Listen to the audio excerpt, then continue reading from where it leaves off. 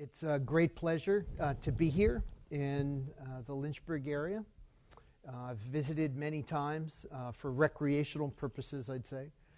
This is my first professional capacity visit here. We've been visiting yesterday and we'll continue our visit today with colleagues of mine from the Richmond Federal Reserve. And it's our purpose here to learn more about the many technology and education initiatives related to workforce development that have been going on here. And that'll be the subject of my talk today.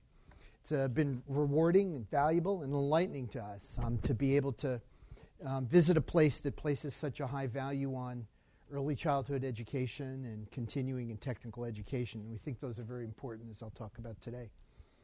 It's also the case that this is a special occasion for another reason. So this is the centennial of the Federal Reserve System. On December 23rd, 1913, the Federal Reserve Act was signed. And in May, the charters for the Federal Reserve banks were granted by the U.S. Treasury. And in November of 1914, the Reserve banks began operation.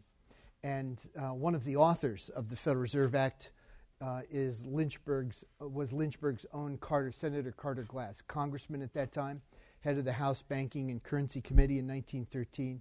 He, together with Robert Owen, a senator from Oklahoma, drafted the bill.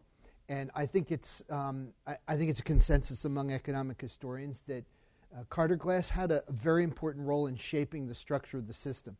Proposals up to that time had been for a single bank located in one city, and you can guess what it would have been.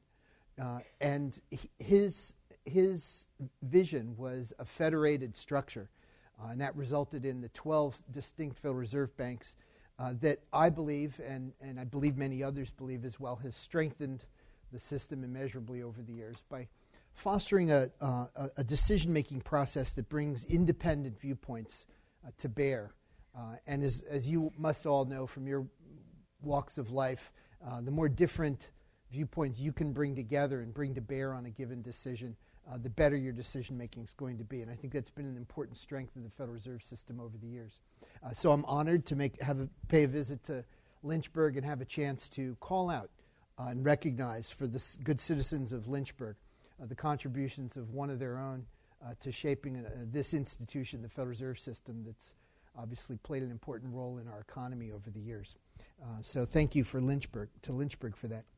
Before I begin, I should note that my opinions that I'll express here are my own and may not be shared by colleagues in the Federal Reserve System, as witness my 2012 voting record, of course. Shouldn't be news to anybody. But that's the standard disclaimer that Federal Reserve officials, other than the chair, utter before they begin speaking. So it might not be obvious why the president of a Federal Reserve bank, a Federal Reserve, a central bank policymaker, would be interested in workforce development. What does this have to do with interest rates and inflation, the traditional focal concerns of central bankers? Well, workforce development is immediately related to the second part of our legislative mandate, which is to promote maximum employment. This has proven to be a very difficult task since the recession of 2007-2009, as I'm sure you're all aware. The unemployment rate persisted at about 9% for more than 2 years after the end of the recession, even though it's declined fairly significantly over the last couple of years. According to the most recent data, the unemployment rate here in Lynchburg has fallen to 5.6%, and that compares to 5.1% for the Commonwealth of Virginia. And even though both of those are well below the national average of 6.3%, they are above rates that were typical before the latest recession. Now, there are some indicators that would seem to suggest that the labor market has recovered less than the decline in the unemployment rate would indicate. The long-term unemployment rate, those unemployed more than 26 weeks, remains at a historic high. And the labor force participation rate, I'll talk more about what that means, is at its lowest rate in decades. So in addition to the large number of unemployed, It also seems to be that there are a large number of people who've dropped out as the labor force altogether, and this has led me and many other policymakers to ponder a difficult question. Given the limitations of monetary policy, what can be done to improve labor market outcomes in the longer run? At the Richmond Fed, our research suggests that much of what we're currently seeing in the labor market reflects structural trends rather than primarily cyclical influences on labor market behavior. And this has prompted us to think about long-run strategies to prepare workers for labor markets. We've been thinking about workforce development at the level of the individual rather than the level of a sector or a particular industry or particular occupation. And we've been thinking about, this leads you to think about what can be done to improve people's skills and adaptability, what economists have come to call human capital. And this approach, thinking about it this way, suggests that we can realize high returns from investment in workforce development efforts, particularly those that encourage individual investments in skills that start at a very young age. Workforce development should be thought of as more than just a short-term treatment to fix current labor market problems. It can also be thought of as a long-run vaccine that makes workers more resilient to changes in labor market conditions. So when unemployment is high and inflation is low, the traditional argument is that a central bank should employ expansionary monetary policy to try and lower the unemployment rate. But unemployment is a pretty complicated phenomenon. People become unemployed at different times and for different reasons. And the reasons they become unemployed and the nature of the unemployment can influence whether monetary policy is likely to be effective or not, whether monetary stimulus is likely to have a big effect on unemployment or not. So the term cyclical unemployment is often used to refer to unemployment that's associated with a temporary downturn in the economy, as in a recession. And this type of unemployment is thought to be responsive to monetary stimulus. The term structural unemployment is often used to refer to unemployment caused by longer-term changes in the structure of the economy, such as the decline in certain industries or changing technologies and the like. And that's thought to be less likely to be influenced by monetary policy. Unfortunately for policymakers, the distinction between these two is not always clear. And in fact, sometimes a cyclical downturn can be caused by structural shifts. So structural unemployment can occur in a downturn because of a downturn. For example, the decline in manufacturing employment was an important factor in the economic downturn in 2001. And while the labor market eventually recovered, there was a long period of adjustment as new jobs were created in non-manufacturing sectors. And that process reflected more than just a shortfall of demand. It was a case of the economy needing to reallocate resources suddenly from one set of sectors to another. I think at least some portion of the high unemployment following the Great Recession appears to have been caused by structural factors. For example, we've been hearing from a number of employers throughout the 5th District, and my colleagues have reported similar findings from other Federal Reserve districts, that they've been unable to find workers with the necessary skills, despite the large pool of unemployed workers out there. Recent research by a Richmond Fed economist on the unusually large rise in long-term unemployment suggests that it was caused by an increase in the number of workers entering unemployment who were inherently likely to exit unemployment, perhaps because they lost a job in a declining industry and their skills were not easily transferable to industries that were experiencing growth opportunities. The labor market seems to have improved recently, and that's heartening. Over the past 2 years, the unemployment rate has declined by 2 full percentage points. Underlying this decline, however, is an unusual trend, a large drop in the labor force. So there's a statistic, I mentioned it before, labor force participation rate. And that's defined as the proportion of the working age population that is either employed, either they have a job and they're employed, or they're unemployed and looking for work. And that looking for work part is important. Workers are only counted as unemployed for this purpose if they are actively seeking a job, if they've undertaken one of a list of activities in the last 4 weeks. And so reading newspaper ads doesn't count, but actually making an application to an employer would count, for example. So the unemployment rate can decline for two reasons. It can decline not only if people find jobs, but also if a large number of people stop actively looking for work and thus aren't counted as part of the labor force. So there's an alternative measure of unemployment, and you may have seen this in the papers from time to time, and it includes what are called marginally attached workers. And these are workers who say they want a job but haven't looked for work in the last 4 weeks. So they wouldn't be counted in the standard unemployment measure, but they are counted in this broader unemployment measure. And this measure is more than a full percentage point higher than the standard unemployment rate. And that suggests that the standard unemployment rate might be understating the actual amount of slack or unutilized resources in the labor market, and thus perhaps overstating the recovery. So as with the unemployment rate, it's important to try and untangle the influence of cyclical factors such as discouragement over job prospects versus structural factors that are affecting labor force participation. For example, the retirement of many baby boomers, or the composition of the working age population is shifting towards age groups like 60 and over, in which participation is traditionally low. People traditionally retire. Or the increasing number of young people who are attending college enrollment in educational institutions among people in their 20s has been rising, and this takes them out of the labor force, obviously. In fact, the labor force participation rate has been declining for more than a decade, but even before the latest recession. And economists at the Richmond Fed who've tried to disentangle these effects have concluded that the current low rate looks consistent with these longer-run structural trends. And so cyclical factors, discouraged workers leaving the labor force just because of recessions in train, that seems to have dissipated, and its effect on the labor force participation rate seems to be gone by now. So it looks as if the decline in the labor force participation rate is due to these other structural factors that have been going on. Taking a broader view of the labor market, our economists at the Richmond Fed have also constructed an alternative measure of labor market slack, and they call this the non-employment index. Unemployment index was taken, so they call it non-employment index.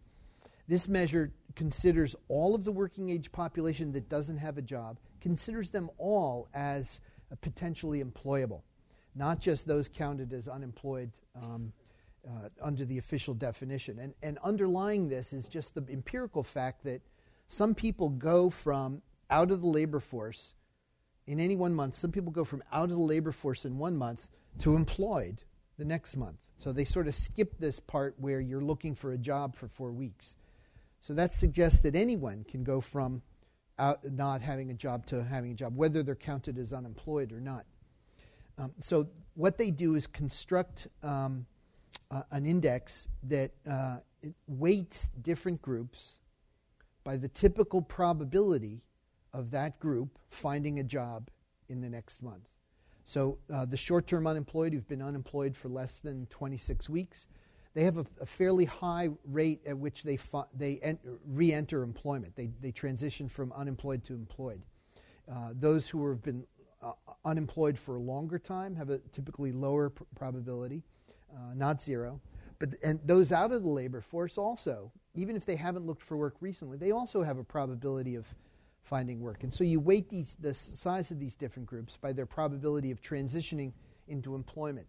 And at the far end, you've got a group of people that self-identify as retired, and their probability of transitioning to work is virtually nil. Hardly any of them actually take a job the next month, according to the data. So the changes, this rate is higher than the standard unemployment rate, like that unemployment rate I told you before that includes marginally attached workers. But changes in this alternative non-employment index are parallel changes in the standard unemployment rate. And both of them are about halfway back to their 2007 troughs. This suggests that the standard unemployment is actually a reasonably good indicator of the current amount of slack, and movements in that rate are a good indicator of the current amount of slack in labor markets. In other words, there is more slack, indeed, in the labor market than is indicated by the standard unemployment rate. But there always is more slack in the labor market than indicated by the standard unemployment rate. And there appears to be no more slack than usual, no more additional slack than usual in the labor market than indicated by the standard unemployment rate. So while the unemployment rate has come down at 6.3%, we should take that as consistent with times in the past when the unemployment rate's been 6.3%. So my reading of the evidence is that much of what we've observed over the past 5 years reflects structural changes in the economy that would have been very difficult for monetary policy to offset. And I think that's a good reason to think about what strategies we as a country can employ to ensure that future generations of workers are prepared to respond to the type of changes in the labor market that we've seen over the last several years. So to think about those strategies, it's helpful to begin in the early 60s when economists first began seriously thinking about the forces and decisions that lead people to make decisions that affect their capabilities in the labor force. They proposed thinking about knowledge and skills as simply another form of capital that make workers productive, sort of like the physical capital, like machines and computers that also make people more productive. Workers acquire this human capital by making investments, for example, by attending school or getting on-the-job training or online training even, or receiving medical care. That can improve your capability of working, for example. Recently, a consensus has developed that human capital is more than just the number of years spent in school or the number of years spent on a job. Research suggests that non-cognitive skills, such as the ability to follow instructions, patience, work ethic, and the like, lay the foundation for mastering more complex cognitive skills and may be just as important a determinant of future labor market success for our young people. These basic emotional and social skills are learned very early in life, and it can be difficult for children who fall behind to catch up. Gaps in skills like this that are important for adult outcomes are observable at age 5, and they tend to persist well into adulthood. So what does the economics of human capital imply for workforce development programs? Well, several insights are especially relevant, I think. First, it makes economic sense to concentrate intensive human capital investment on the young. The earlier workers invest, the longer they have to profit from their investments. It's not a knock on old people, but it's just a fact. In addition, because workers typically earn more the older they get and get more experience they get, young people attending school tend to sacrifice less by way of foregone earnings. One of the costs of human capital investment of going to school is that you're out of the labor force and you give up the earnings that you would have had. And that cost is lower the earlier in a person's life you undertake that investment. Another key takeaway is that investments in early childhood can affect later decisions about formal schooling. If the foundations for learning are laid very early, then even small delays in acquiring those non-cognitive skills I talked about might make skill acquisition more challenging later in life. After all, think about the intuition this way. Why try hard to get good grades, stay in high school or enroll in college if those investments are less likely to pay off? So there can be this interdependence over time in investments in human capital. Human capital economics also implies that higher education should lead to higher future wages, both because education is costly to acquire, and you shouldn't acquire, you need a return to justify that investment, and because it ought to elevate your productivity, and over time, wages and incomes align with an individual's productivity. Indeed, the data confirm very strongly that the payoff to education is quite high, and that's a point I'll return to with some numbers in a minute. This view of workforce development points towards investing early in life, but it also points towards the challenges confronting later interventions later in a worker's life. Asking adults to reinvent themselves in the face of relatively short remaining working horizon when retirement and exiting the labor force become very viable economic options for them. That's asking a lot, both of the workers and of the workforce development professionals that train them.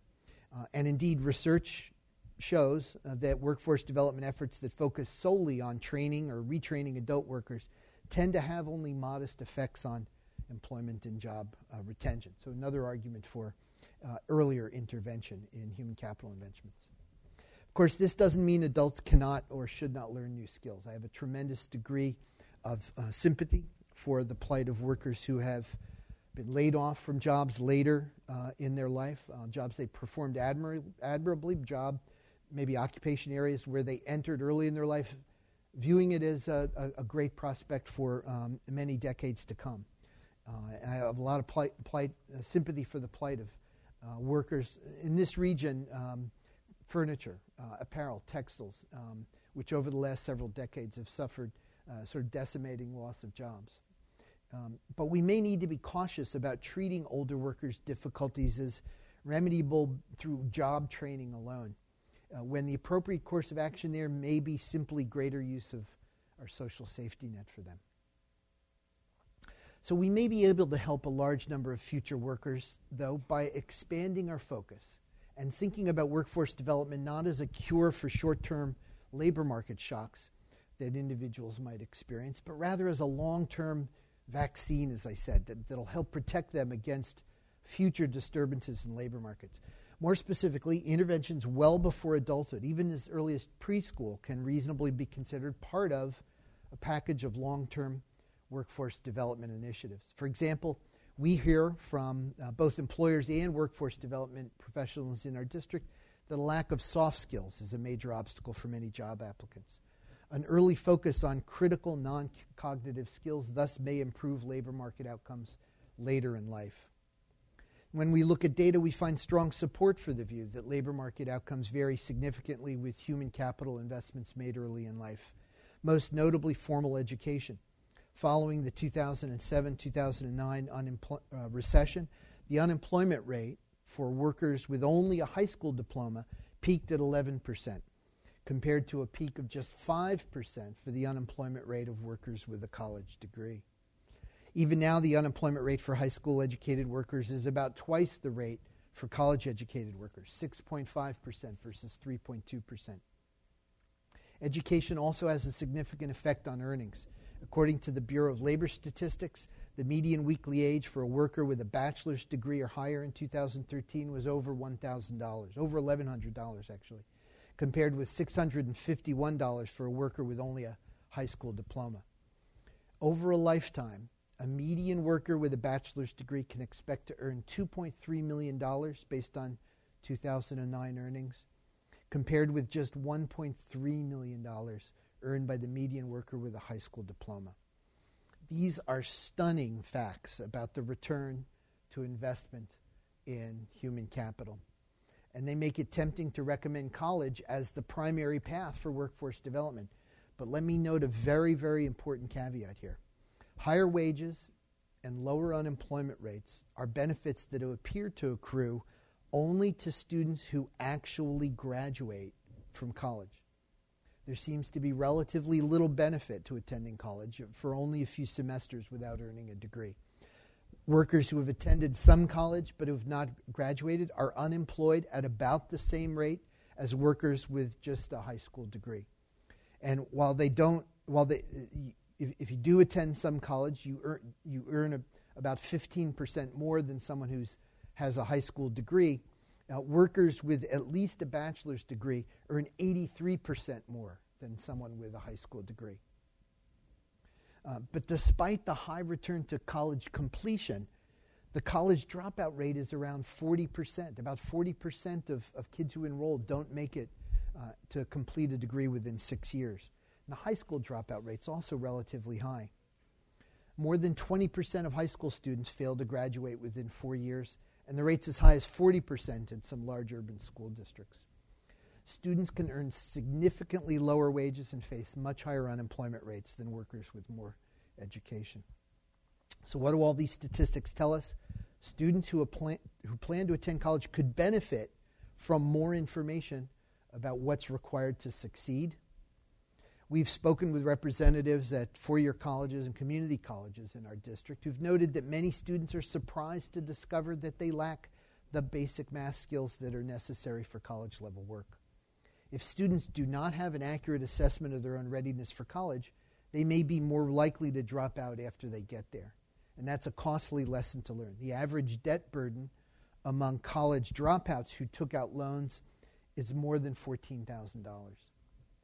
Those students who have could have benefited, I think, from learning more about options other than enrolling in four-year colleges.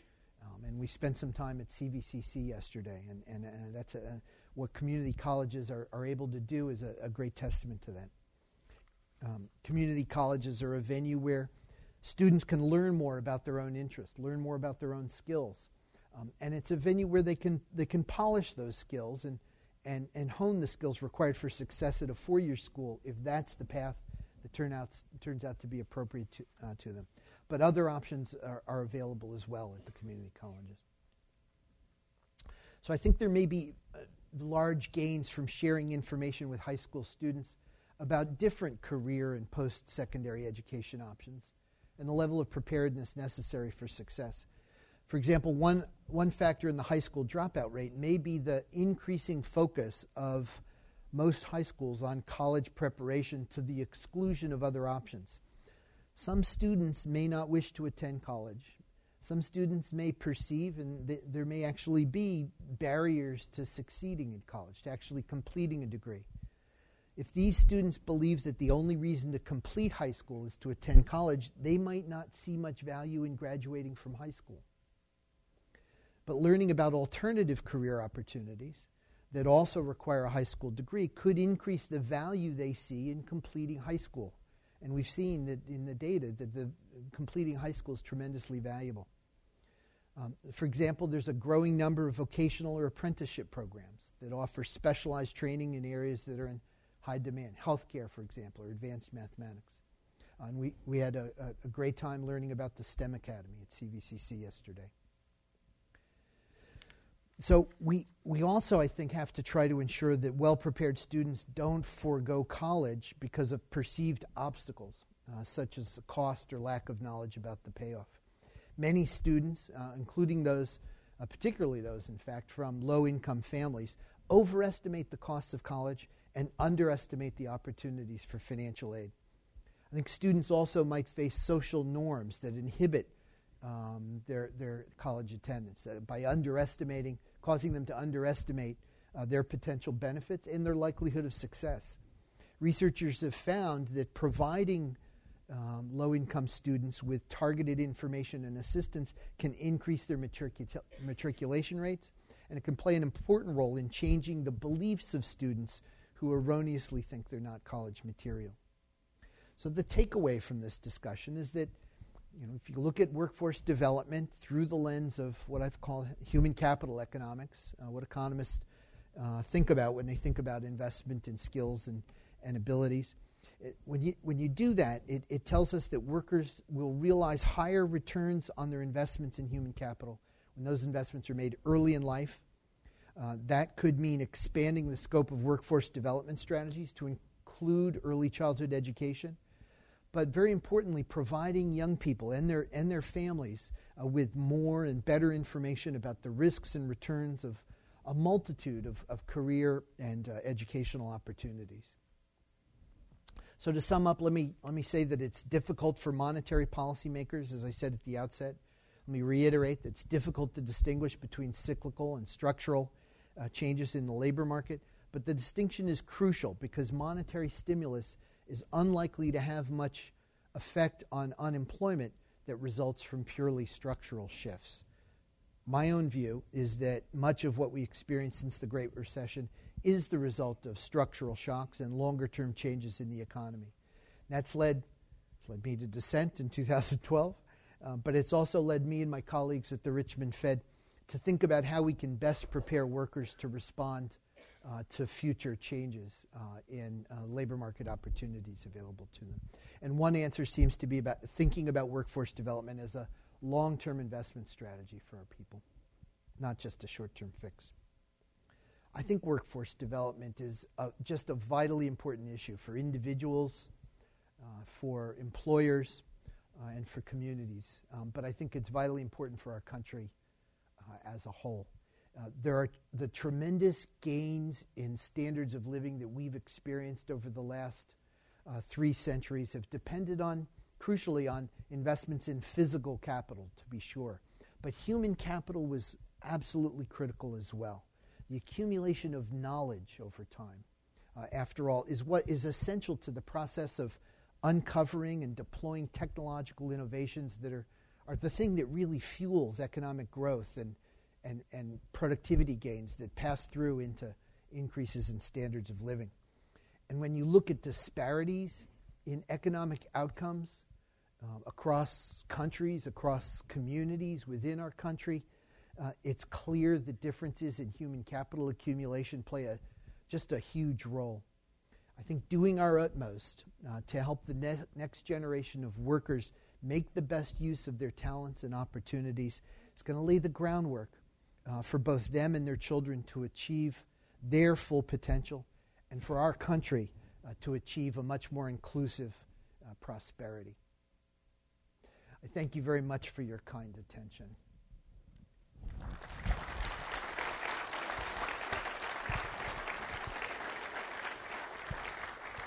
And I believe we have ample time for some questions, if you'd like. Yes, sir. Wait for the mic. You have pointed to some very significant national issues, I think. There's been a huge debate in the country for a number of years about, the education system. Is it broken or not? Many people think it is. So do I. And also some of the comments you made about things that were non-cognitive skills, in my own mind, relate to cultural issues, like learning to be patient, learning to have work ethic, that kind of thing. Things that kids learn at home. These are like gigantic issues. How do you propose to have any impact on that? That's a good question. It's a tough challenge we have. If you look at the skills a person acquires by the time they're 25, it's clear there are many inputs into that process. Economists like to think about things in terms of production, inputs and outputs, and our school systems are very important input, but families are also a tremendously important input as well. And it's clear that we've tried very hard to improve the school side of the equation, and there's been less effort on the family side. The differences across families in the nature of the inputs they provide into the human capital accumulation process, arguably are an important ingredient in the differences in outcomes we see across people that reach their 20s. I'm not an expert in cracking the code on that one, but I do think it does merit attention.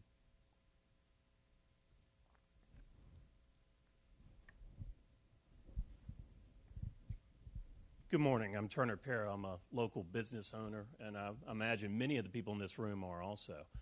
This morning, my conversation with other business owners was mostly dominated by the fact that our health care is renewing this year, and we're seeing large increases. And for some of my employees, that's the effect of having a new car payment every month. So my question is this going to cause some economic tightening on a national basis? How is this going to affect the U.S. on a macro level? That's a really good question. We've been wrestling with that at the Richmond Fed and within the Federal Reserve System, keeping a close eye on healthcare. And this has been sort of a new phenomena for us. 10 years ago, as I looked across the economic landscape and I'm thinking about monetary policy and I'm thinking about economic fluctuations, healthcare was something you could set to the side because if you look in recessions, healthcare employment was just a straight line, whereas other industries like construction and manufacturing exhibited swings and expansions and contractions. And so it was something you could sort of put to one side. But now, there's just a tremendous amount of change going on. And it's clear from what we've been hearing from our business contacts, going back to a year and a half, 2 years now, that it's been a tremendous focus of attention on their part and a tremendous matter of concern for them. A lot of small businesses have been were telling us last year that their management teams have just been spending an inordinate amount of time trying to figure out a strategy for coping with the introduction of all the provisions that took effect at the beginning of this year. And that clearly detracted them from thinking about new investments, other initiatives that could have increased productivity. In addition, there's the potential, the way the law is structured, to have significant incentive effects on hiring and on growth. People have talked about the notches at 50 and 30 hours per week and the like. Whether that's material or not is very unclear. Some evidence suggests it might be only minor. On the other hand, there's evidence from other countries that broadly suggests that things like that can have a stifling effect on business formation and business growth. So that's a source of uncertainty as well. And then just even within the healthcare industry, I think there's going to be several years of just transformational adjustments until things sort out.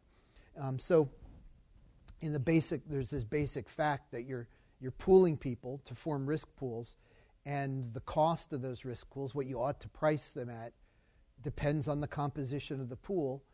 The composition of one pool, of your pool, depends on what options were available to the people who chose your pool. If different options were available, you'll get a different pool than if other options were available. And legal requirements like not ruling out people due to pre-existing conditions has a big effect on your costs as well. It was bound to have been something of a shot in the dark when insurance providers were setting rates for this year. Their experience is coming in, and I'm sure that will cause them to revise their rates over time. Their revision in rates is going to affect people's choices, which will affect the composition of the pools, which will affect the cost of the pools, which will affect the rates again. So we're in for a process of, I think, a couple of years of iteration before we have a stable, under the current rules of the game, a stable allocation, a stable sort of sorting out of who's going to the exchanges, who's got an employer plan, who's got an individual market plan, and the like. And in the meantime, the cost to employers of putting their people on exchange or paying themselves, all that is going to be sort of shifting as it goes. My sense is it's going to be a drag on business leaders' time and bandwidth for a couple of years to come. And it's going to lead to shifts in the way healthcare industry is organized. There were shifts going on already due to the impact of changes in compensation from Medicare and the like, but also changes in technology that have led to consolidation among hospitals, private practices being swept up into larger groups or even merging with hospitals. While some of those changes offer the prospect for solving some of the problems we face in healthcare, which in terms of the effectiveness of healthcare delivery have to do with the fragmentation of the supply chain of delivering. You go to so many different people and you fill out a history for everyone you go to, and there's less coordination of care among specialists than there are in other countries with different service models. Some of the changes offer the prospect of addressing that, and so offer some hope, but there's going to be I suspect a lot of bumps in the road along the way. So we're having to pay more attention to healthcare. It's a sixth of the economy now, nothing to sneeze at by any means, and I don't think it's going to cause a recession or anything like that, but I do think it's that transformation that I talked about the 2001 recession, where you've got a structural shift from one industry, and the economy has to redeploy resources. I think we're going to be doing that, kind of reallocating resources and restructuring the way we do things in healthcare. And that's going to have this effect on businesses for a couple of years to come. So, for you, businessman or woman, I'd urge you to continually school yourself about what's happening in healthcare, so you can make educated decisions as time goes on.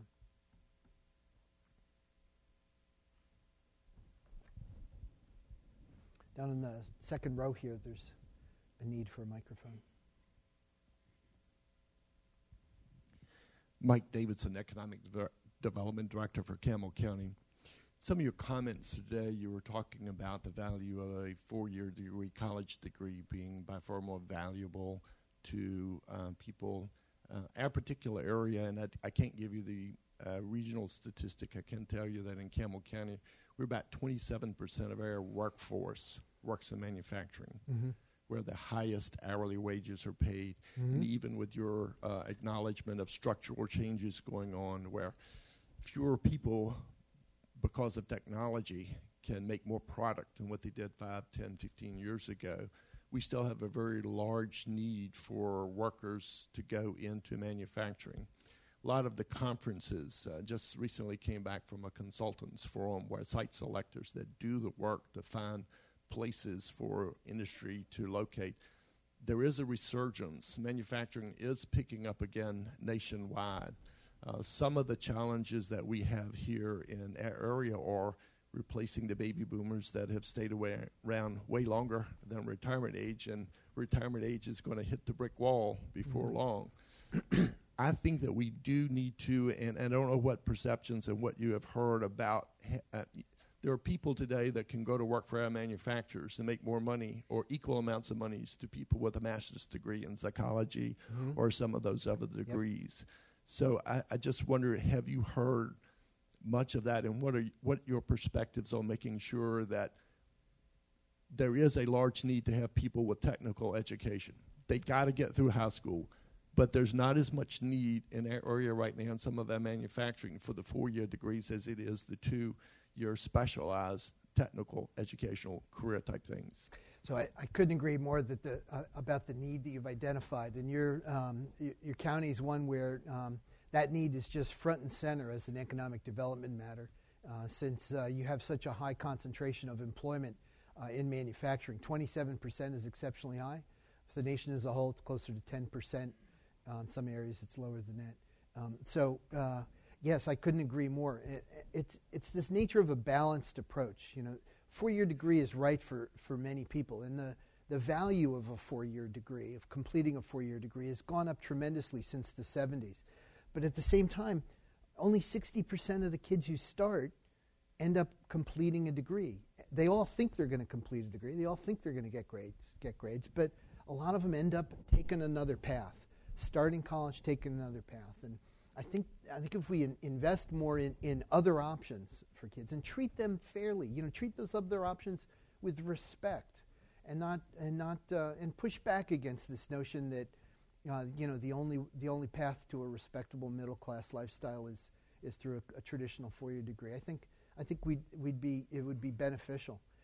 People respond to incentives, and I think localities around the country are realizing, hearing from site selection specialists and companies looking to locate that, hey, we need a workforce that has the technical skills. And the places in our country where vocational education never went out of style are doing well.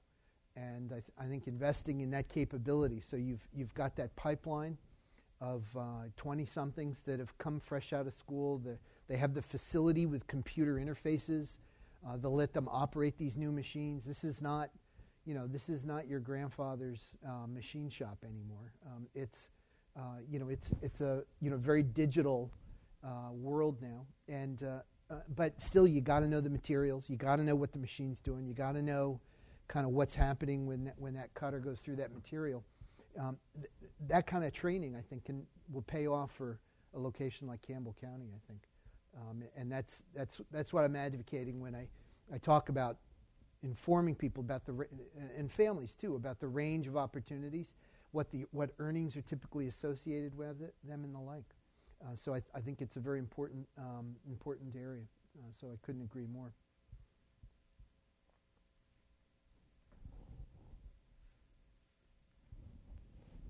Good morning. My name is Penny Wallace, and I'm a business lender at Beacon Credit Union. And I would just like to kind of piggyback on what Mike said. I'm from Campbell County as well and know Mike and grew up there. I would just like to share my family's decision that my son and we made. He graduated from high school in 2010 and wanted to go to a four-year college. That's what we had hoped for him.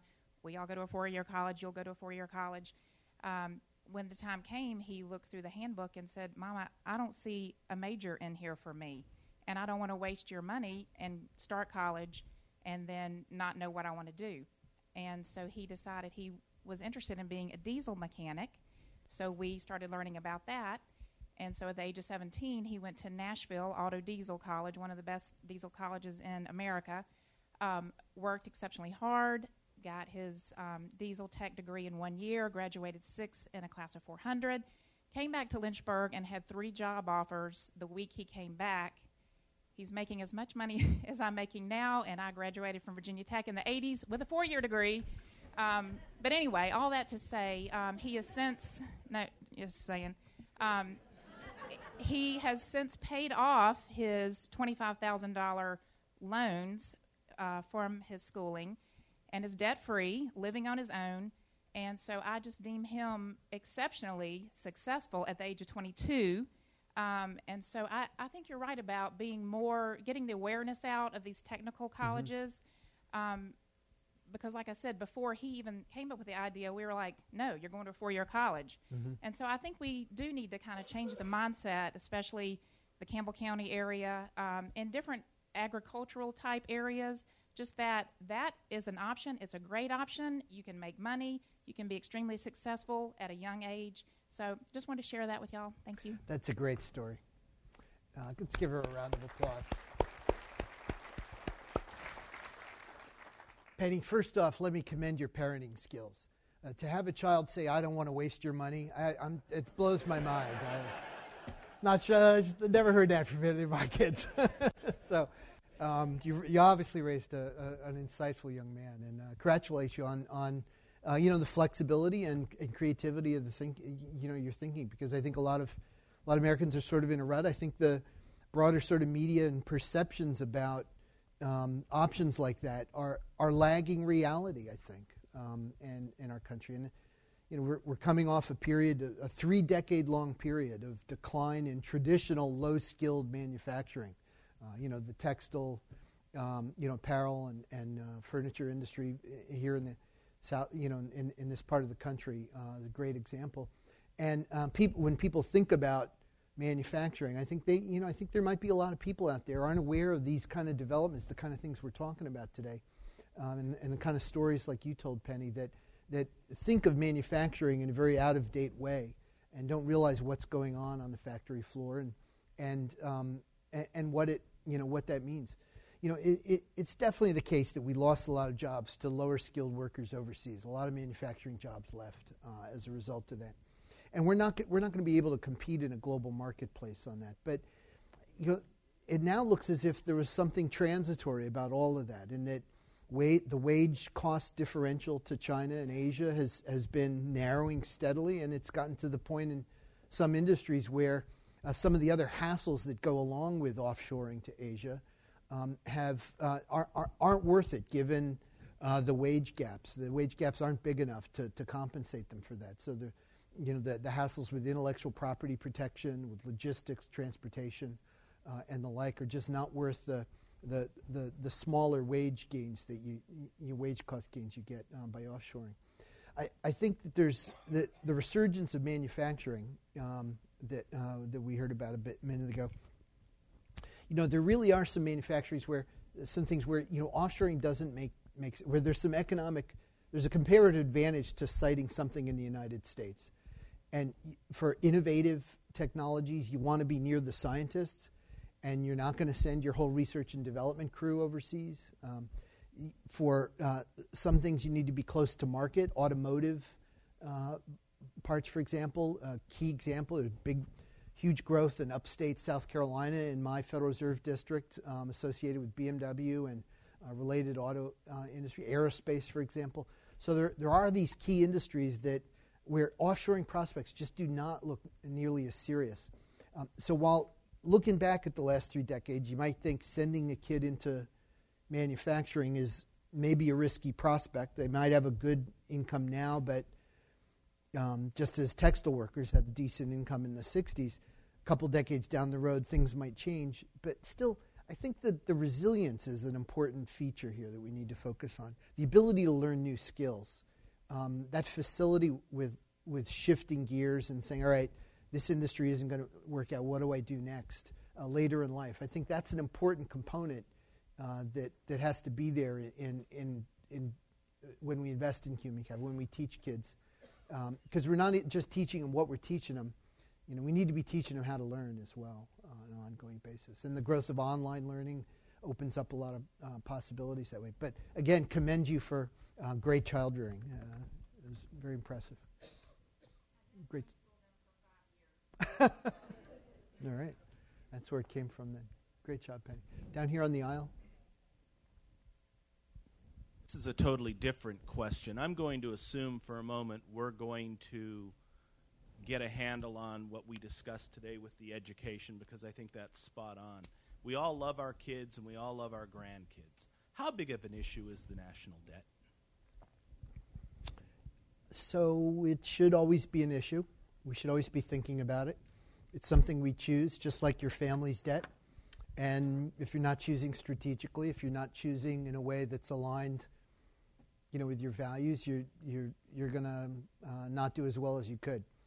Our national debt is at a level that's not a crisis now.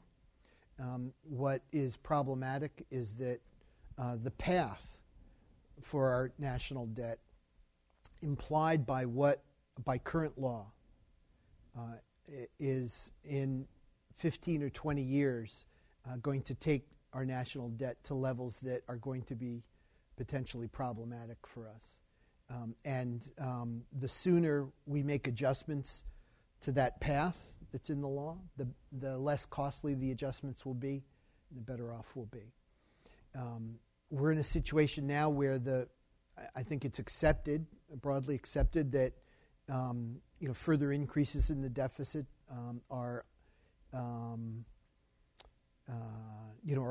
out of bounds. I mean, the political system seems to be treating things that way. We're at a stalemate as to how to adjust the mix of spending and taxation. But it means, it constrains us and it prevents us from making new investments without cutting back on something else. And given the political stalemate that's prevalent in Washington, it means, it means less choices available to us. So,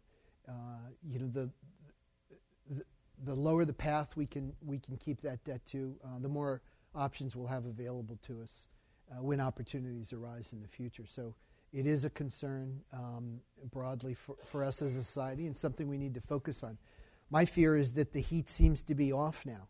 Our deficit got to over $1 trillion a couple of years ago and now has been declining since. And I think there seems to be a sense of people sort of exhaling and saying, well, we'll sort of leave it alone and deal with it when it starts going up again with the retirement of the baby boomers and their use of Medicaid funds in the 2020s.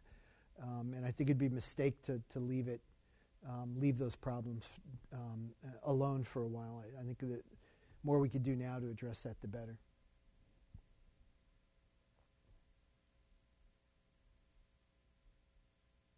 One more question. Your reference has been made to your dissent in 2012 in monetary policy. Since you're not on now, what would your position be in terms of the direction of monetary policy at the present time in the next year to two? So I supported tapering since I voted against the asset purchases to begin with, the reduction in the pace of asset purchases.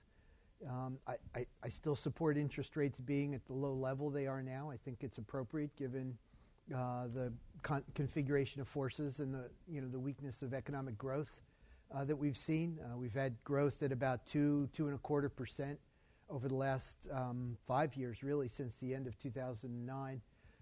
Economists have been expecting an acceleration of growth to 3 or 4%, but it always just seems to be right around the corner. It just never seems to get here. We keep getting 2%, and I threw in the towel a year or two ago, and came to the conclusion that the growth we were getting was about the growth we were going to get, and I still think that's true. I think that we're going to have to give thought to raising interest rates. The FOMC participants publish their forecasts for GDP growth, inflation, and for the federal funds rate. And from the published forecast, you can infer that almost all of us think we have to raise rates sometime next year. And I think that's a reasonable forecast. That's my forecast. It's the forecast I submitted. But getting the timing right is going to be tricky. Communicating well about it so that